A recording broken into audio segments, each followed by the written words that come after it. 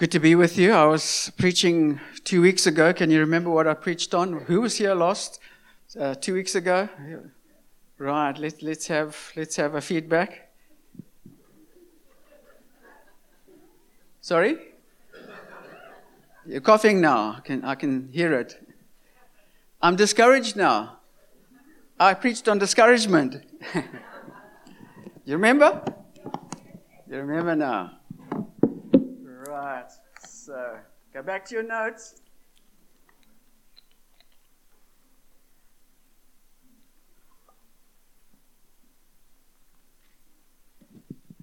As we were worshiping Revelation, a portion of rejoicing God's presence came to my mind, where there were multitudes and there was a roar, there was a mighty outpouring of praise and worship and adoration. Are you looking forward to that? It's around the corner for Chris, maybe this is his time, and life just goes like that, and it's over. Julie, nice seeing you with us. We did a swap. I came here and Julie went there to our church there. Is it still in existence? Okay, so it's doing okay without me. Good. Are you still in contact with Steph? Give him our love and best wishes. Oh, great. So would you turn with me to Matthew chapter 6? I noticed that Matt ran away when I did the pop quiz here. Discouragement.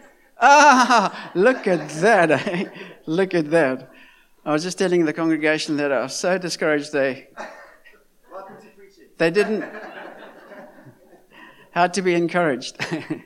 No, they did remember. And when I was trying to think of it myself during the week and think, what did I preach on last time? So don't worry. It's not for condemnation. It's just by way of reminding. I'm a teacher in background. All right, so Matthew chapter 6. And it's a long portion. Are you happy for us to read half the Bible? Let's start at verse 19, shall we?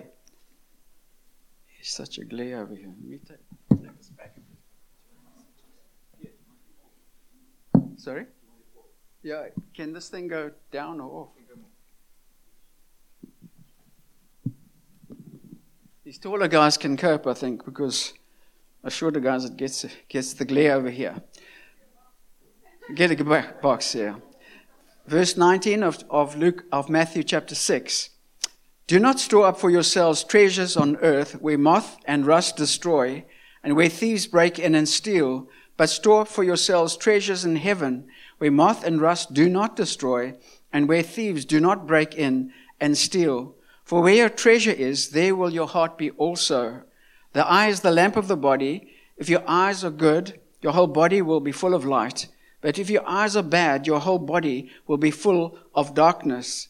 If then the light within you is darkness, how great is that darkness? No one can serve two masters. Either you will hate the one and love the other, or he will be devoted to the one and despise the other. You cannot serve both God and money. Therefore I tell you, do not worry about your life, what you will eat or drink, or about your body, what you will wear. Is not life more important than the food, and the body more important than clothes? Look at the birds of the air. They do not sow, reap, or store away in barns, and yet your heavenly Father feeds them. Are you not much more valuable than they? Who of you, by worrying, can add a single hour to his life? And why do you worry about clothes? See how the lilies of the field grow. They do not labor or spin. Yet I tell you that not even Solomon in all his splendor was dressed like one of these. If that is how God clothes the grass of the field, which is here today and tomorrow is thrown into the fire, will he not much more clothe you, O you of little faith? So do not worry, saying, what shall we eat, or what shall we drink, or what shall we wear? For the pagans run after these things, and your heavenly Father knows that you need them. But seek first his kingdom and his righteousness, and all these things will be given to you as well. Therefore do not worry about tomorrow, for tomorrow will worry about itself. Each day has enough troubles of its own. Living in a very tense and extremely uptight world. And God says in Philippians as well, Philippians chapter 4 and verse 6, the first part, do not be anxious for anything, or do not be anxious about anything. And so we're living in this very tense world called the age of anxiety. And Jesus' command to us not to worry seems a bit unrealistic, does it not? In our day and age, everybody worries. Right? You have worries. Everyone has worries of some sort or another. So how can God expect us not to worry? Surely this was written and this was spoken into a situation where it was a simpler lifestyle. People didn't have the pressures and the anxieties that we have today. Now we must remind ourselves that the Word of God is written for all ages. It's written to all situations. God knew that we were going to have problems. That's why He wrote this. That's why He had this written for us, recorded for us. And so Jesus' command might seem impossible for us, some of us here today. But wouldn't it be great if it wasn't impossible? What if there were some ways in which we could worry less or not worry at all? Wouldn't that be great? Well, let's look at some of the reasons why we shouldn't be worrying and living in an anxiety. Because first of all, Jesus doesn't want us to. And that's a good reason not to worry, right? He's our Lord. He's our King. He's our Savior. And He lived on this earth and He went through all sorts of trials and tribulations. He had 3 years to prepare eternity for us, to prepare His disciples, to prepare the way. Pressure, pressure, pressure. And look at the world today. Look at where we are. 2 billion born-again believers. He was despised. He was rejected. He was spat upon. He was hated. And He was put on a cross. He knows what we go through. He understands.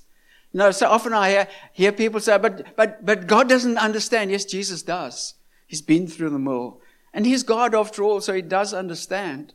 And so He says in this portion, did you notice how many times it says don't worry or worry? It is mentioned 5 times, no less than 5 times. And 3 of those are commands. And so we're not asked, think about it or consider it or pray about it or maybe yes, maybe no. It says do it. It says don't worry. So what is worry? It's a state of anxiety and uncertainty over actual or potential problems. Some synonyms for worry: anxiety, restlessness, nervousness, agitation, tension, stress, apprehension, fear, dread, angst. And so it's no wonder that Jesus doesn't want us as His disciples to live like this. He wants us to live a better lifestyle. He wants something better for us than the world, because this is how the world lives, does it not? And He wants us to lift our gaze. He wants to give us a world free of crippling anxiety and stress that focuses on the things of the world. All right, so Jesus says we mustn't. Good enough reason. Secondly, because it's unhealthy, it's destructive. And we know some of the effects that it has on us, don't we? The headaches, the inability to concentrate, the irritability, muscle tension, nausea, sleep disturbances, apart from people that go bananas with their music like they did last night again at 4 o'clock this morning. They kind of turned it up. And some of the more serious physical consequences, if that's you, just see me afterwards. Some of the more serious physical consequences are suppression of the immune system, digestive disorders, short-term memory. Don't know what my next point is. Premature coronary disease, heart attacks. And so it's not surprising that Jesus doesn't want us to worry, right? It's not surprising. And the biggest and the most destructive part, that it damages our fellowship with Jesus. It damages our fellowship with Jesus. Not our relationship, because that can't be destroyed if we're born again, but our fellowship with Him. And it even destroys our fellowship with Him at times. It's a spiritual issue. You see, worry is a deeply spiritual issue. We can't live with chronic worry and enjoy fellowship with God. We cannot have joy. We will come to a time like this and we will stand like dummies. We will stand like, does God really love me? Does God really care? I've got so many worries. It destroys it. And so that is why God doesn't want us to live with worry. Thirdly, it's unproductive. It doesn't change anything. It's useless. Worrying is useless. That's what this passage is all about. Have you ever worried in the middle of the night? You've woken up with worries like I have?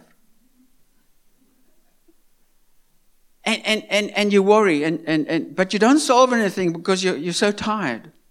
And you think, wow, I worried for an hour or two. And I've learned to worry when it comes to me, to say, sorry, I'm not going to worry now. I'm going to think about it tomorrow. And I'm going to hand it over to you now, Lord. I'm handing it over to you. You take care of it. Matthew chapter 6, Jesus says that God provides for the birds of the air, and how much more valuable are we not than the birds of the air? Far, far more valuable than anything of God's creation. Far more valuable. And so to doubt God is not right. It's not on. Worrying about the future just shortens our lives. It says, who of you by worrying can add a single hour to his life? Worrying kills. It doesn't add to our lives. It kills. It destroys. It's destructive. It's unproductive. We need to shout at it and say, Zach, get away. I don't want you. You're not my friend. We make friends with worry, don't we? You know, like the hypochondriac, and she went to the doctor, and he said, for the umpteenth time, and he said, so what's wrong with you now? She says, I don't know. Have you got a suggestion? Yeah, or sometimes we kind of like our worries. I've heard people saying, you know, I don't know what I'd do without worrying. It's like crazy. A lot of, or most of our worries never happens, does it? Does it not? Just think about the things that you worry about. 60 to 80% of that stuff doesn't happen. So it's useless. It's worthless. Worrying, it's unnecessary. And it's a lack of trust in God as well, is it not? And that's our next point. It demonstrates a lack of trust in God. Excessive worry tempts us to think that God doesn't care and that God is not in control. Or to put it another way, if we have excessive worry, we kind of think that God doesn't love me and God doesn't have a plan for my life. Last week, Joe preached on that portion, that wonderful portion which says that God has a plan for your life. And God is here to bless us, not just in the future, in eternity, not just in the years ahead, but live for the now. Live for the here and the now. Do you remember that? You remember what he preached on? Live life to the full right now. God will provide. God will provide. Imagine if someone saved your life. Jumped into the sea, there you were right near the rocks, and it was high tide, and you were drowning, and this man rescued you, saved your life. The next day, you met this man, and you said to him, I don't know if I can really trust you. I don't know if you really care for me. He would feel insulted. Huh? I would feel insulted if I rescued a guy and he said that to me. Jesus came from glory and he died on the cross to save us, to give us life. And then we can't trust him for the little things? How insulting is that? One theologian says it's treason. It's treason. Or to put it in another way, as Christians, we trust God for eternity, don't we? I mean, we're secure. We know If we die, we'll go to be with God one day and we'll be there in glory. But we don't trust Him in the little things. How hard is that? We trust Him for the big things, but we don't trust Him for the small things. And we need to catch ourselves and say, God has done so much and provided so much and shown His love in so many ways. How can I dare not trust Him in the small things in life? Some people don't trust God with their finances. How do I know that? Because I've been counseling people over the years, over the decades, and so many people say, no, I don't tithe. I can't afford to tithe. And what they're saying is that I don't trust God. I don't trust God to do it His way. And you know what happens? Their finances are a mess. Their finances are a mess. And if that is us today, we need to repent. We need to turn to God and say, God, I know that I can trust You for the big things. I want to learn to trust You for the small things. Maybe finances are not that small for us, but they're small in comparison to the grandeur and the greatness of God's love that He evidenced for us. Philippians 4:19, my God will meet all your needs, not just financial, but all your needs. When we think we're in the dwang and nothing can get us out of this jam, I've been there. We've done that. And God's come out for us time and time and time and time again. Why should we not worry? Because, number 5, it's not God-centered. Timothy Lane is a psychologist and also a pastor, and he writes this in his book: what you worry about is a good indicator as to what you truly value and rely upon.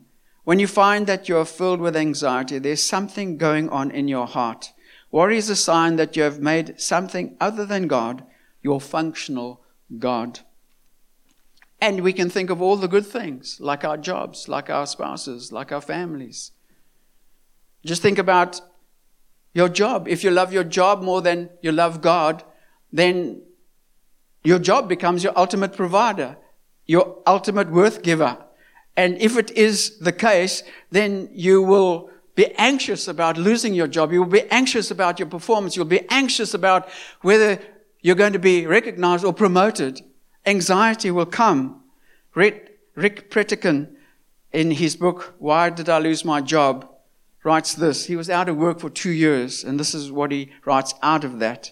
And now he's devoted his whole life to helping people who've gone through a loss of jobs. And Rick says, the toughest part of the journey has been learning more about myself than I was ready to accept. How much fear I harbored. How much my previous job formulated my net worth as a person. I was able to see with clarity how my entire life was driven by work. My identity, self-respect, my self-esteem, and my sense of self-worth were all centered around my occupation.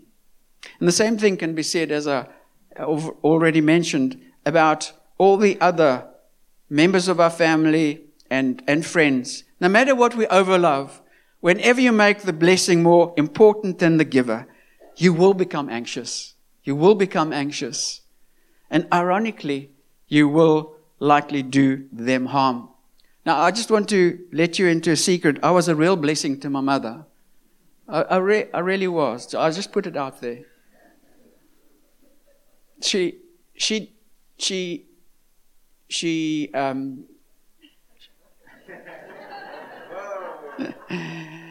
Her mom died when she gave birth to my mom. And her dad was struck by lightning, and she was brought up in an orphanage. And she thought that the other members of the family, the uncles and aunts, would take her in. And they didn't. So they were cut off from her. And I was her only sort of real relative. And so she overloved me. Do you understand what that means? I was smothered. I was smothered in love, to the point where when I became 6 or 7 or 8, I started doing this to my mother. I was overloved. I was harmed. She loved me desperately, dearly. I appreciate her love. But it was an overlove. See, she didn't know Jesus at that stage. I introduced her to Jesus at a later stage. But we can overlove. Whatever overlove is not God-centered, and it is destructive. It's, number 6, a bad witness as well. If we are constantly living under a cloud of fear, worry, anxiety, it's a bad reflection on God, is it not? It's a bad reflection on the great, enormous, powerful, wonderful, all-loving God that we serve. We're demonstrating that to the world. We're saying, this is the kind of God that we serve. No. We dare not. We dare not. We need to be the witnesses that point people to a glorious God, an all-providing God, a wonderful Father. And isn't He a wonderful Father to us? Even in loss, He's a wonderful Father.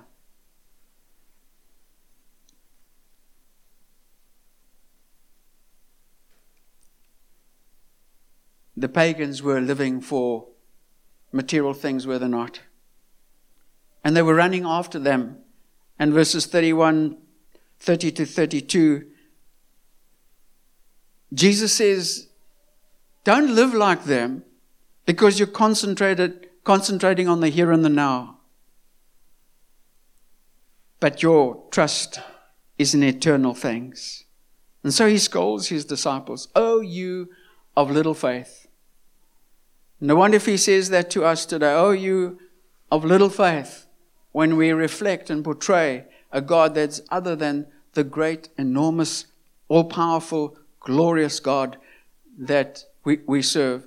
You know, when you use a microscope, you make something very, very, very tiny look big, unnaturally big. When you look through one of those newfangled telescopes, you see God's creation, and it's made to what it should be representing as you look through that telescope.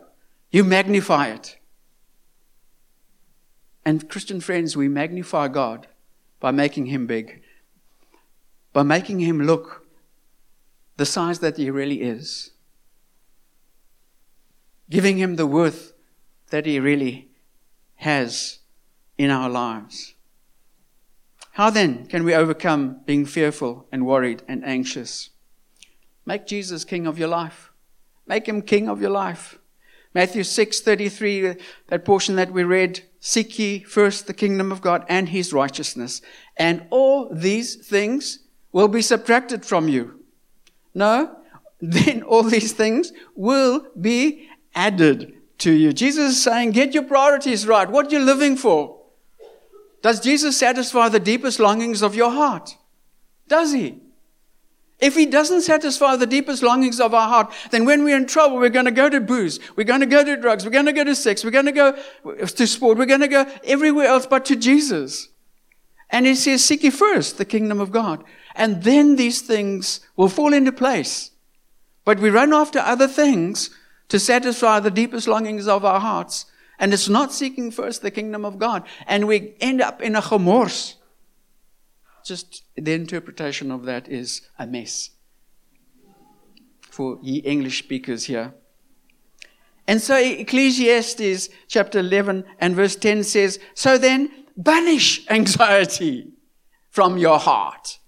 So then banish it.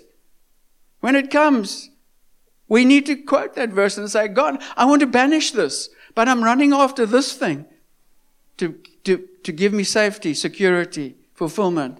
No, I can't banish it when I'm running after that. I must run to Jesus. I must make Him king of my heart, king of my life. And so when you're filled with anxiety, something's going on in the heart, as we've already read from Lane.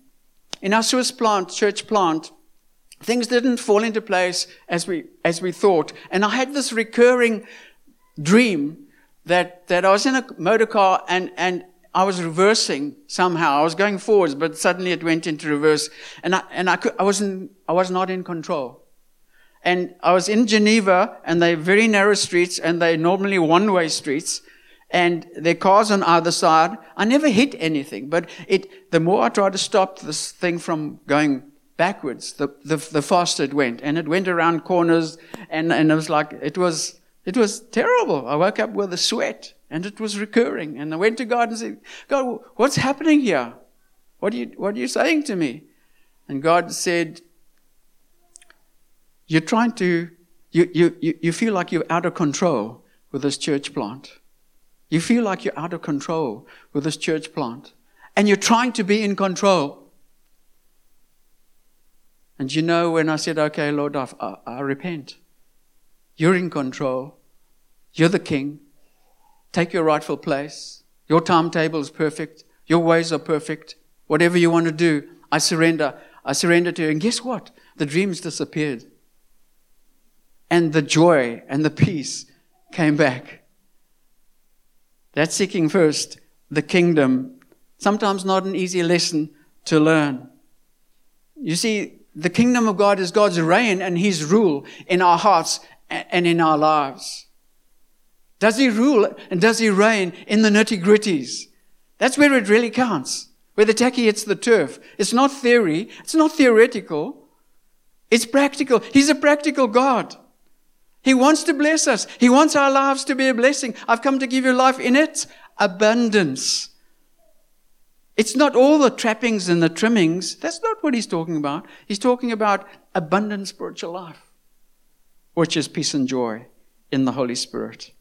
Secondly, overcoming being fearful and anxious, we need to live in the knowledge that God promises to be with us each and every day. Jesus said in Hebrews chapter 13 and verse 5, I will never leave you or forsake you. Do you believe that promise?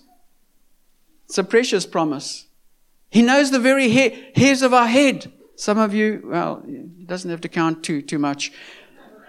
And He knows the very hairs of our head, such is His concern for us every day, every moment of every day. He doesn't go on holiday. Doesn't take long leave like Dane. Doesn't go to the toilet. He's there. He's with us. And what's more, Jesus was leaving this earth, and He said to His disciples were really worried now. No, you can't leave us. You can't leave us. He said, no. I'm going to send a counselor, a comforter, and He will be with you. And John chapter 14 and verse 12 says, for He will live with you and He will be in you. I will not leave you as orphans. You can't get much closer than that, where God lives within us. Amen? Is God living within you? And yet at times you say, God, where are you? I feel abandoned. And God doesn't love me anymore. Been there? Done that? No, He never abandons us. Doesn't depend on our feelings. You know, I feel God's far away. I can't worship Him today. I can't go to my quiet time. You know, I'm going to be unhappy today. I'm just putting it out there. No, it doesn't depend on feelings. We don't live by feelings. We live by faith. Without faith, it's impossible to please God. He's near us, promises never to leave us or forsake us. And when we are anxious and when we are fearful and when we are worried, we can say, God, your presence is with us. That's fine. That's all I need. You're holding my hand in this time. In times of death, He's there. He's with us. And He's preparing eternity for us, for you, Chris, if this is the time for you. Third, live in a dynamic relationship with Jesus. At the start of the sermon, I said, imagine if there were some ways or means where you could worry less, or you could maybe not even worry at all. Well, this is the vital way. If you forget everything that I've said, like you did last one, I'm just rubbing it in. Don't take me seriously. God wants to have a relationship with us more than anything else in all the world. You know, it's taken me a long time to register that. Really? Man, what did He come from glory for? Not just to save us, not just to give us a ticket for glory, but to have a relationship with us. That relationship was destroyed by sin. And God desperately wanted to restore the relationship. And then so often we live as though we don't have a relationship with God, or it doesn't really matter if I push into God or not. He does. He's desperately keen for us to have a relationship with Him, and He will go to any lengths for us to have that relationship with us, even if it means pain and discomfort in our lives. But He will draw us back to Himself. He wants that relationship. And it's that relationship that enables us to cope. Again, going to Rick, who wrote the book, Being Out of Work, I had no idea how stressed out I had become. I was stressed about work, about life, about family issues. After having been out of work for several months, I changed. Glory. Friends couldn't understand how calm I had become. I reduced my previous dependency on medication by 50%. Perhaps most significantly, the significant difference was the growth in intimacy that I experienced with the Lord. And that was the crux of it. The pain brought him to Christ, where he was concentrating on his work and he was stressed about his family and about everything. The relationship was neglected. And when that relationship was restored, his health was restored physically, emotionally, spiritually. It's so important. When the crashes come and we don't have that relationship constantly over the years, that crash is that much more severe. John chapter 14 verse 27 says, "Peace I leave with you, my peace I give to you." That peace is relational, is it not? It's relational. When my kids weren't obeying me too well, I wasn't at peace with that. And they knew it. And when they came for an ice cream, no, I don't think so. My peace I leave with you. 4, trust in God's promise to provide for all your needs. Relational again. Philippians 4:19, "And my God will meet all your needs according to His glorious riches in Christ Jesus." He will meet all your needs. God called us to ministry, and one of my big fears was, were we going to cope financially? Because I heard that ministers were so well paid. And many left the ministry because the pay was so bad in those days. Now, wow, it's different, praise God. But many left the ministry not only because of the stresses and strains of the work that they were overseeing, but they just couldn't cope financially. And they left. And I said, God, no, how am I going to cope with this? And He took me to this verse, "My God shall supply all your needs, according to His riches in glory." Now, we've had some tight times in church plants and giving away money and giving away this and that and the other to build buildings and so on. But God has been true to that word, true to His promises, and we can bank on it. If all these other things fall into place, if we know that He's King of our hearts, if we are walking in close union with Him, if that relationship is tight, then God will come out for us. Lastly, cast all your anxieties upon Him. 1 Peter 5 and verse 7, "Cast your anxieties upon Him because He cares for you." Philippians 4:6, which I quoted initially, "Do not be anxious about anything," but here's the solution, "but in everything present your requests to God, and the peace of God which transcends all understanding will guard your minds and your hearts in Christ Jesus." 1 Peter 5:7 says that we are to cast our anxieties on Him. It's like a casting net. Sometimes we kind of sort of say, "Here are my anxieties," and then they're still in the hand, and we take it back, and we don't give it to God. How's our time? Our time's finished.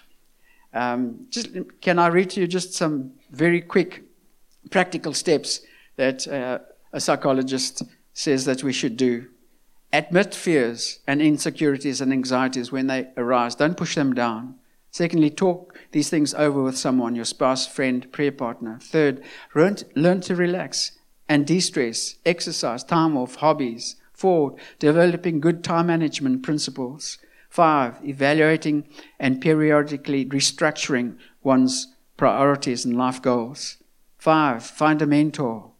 7, avoid extremes, overwork, underwork. 8, plan ahead to avoid stress. There's some practical things. And sometimes we err on not being practical. We're so super spiritual that these things just are forgotten. So let me pray with you and for you. And as you sit here today and as you hear the word, maybe there are many who are stressed and fearful, anxious. Won't you just hand that over to the Lord? Won't you put into practice what He's been telling you this morning? And just confess sin where it's necessary. Unbelief, being hard-hearted, hard-headed, far away from God.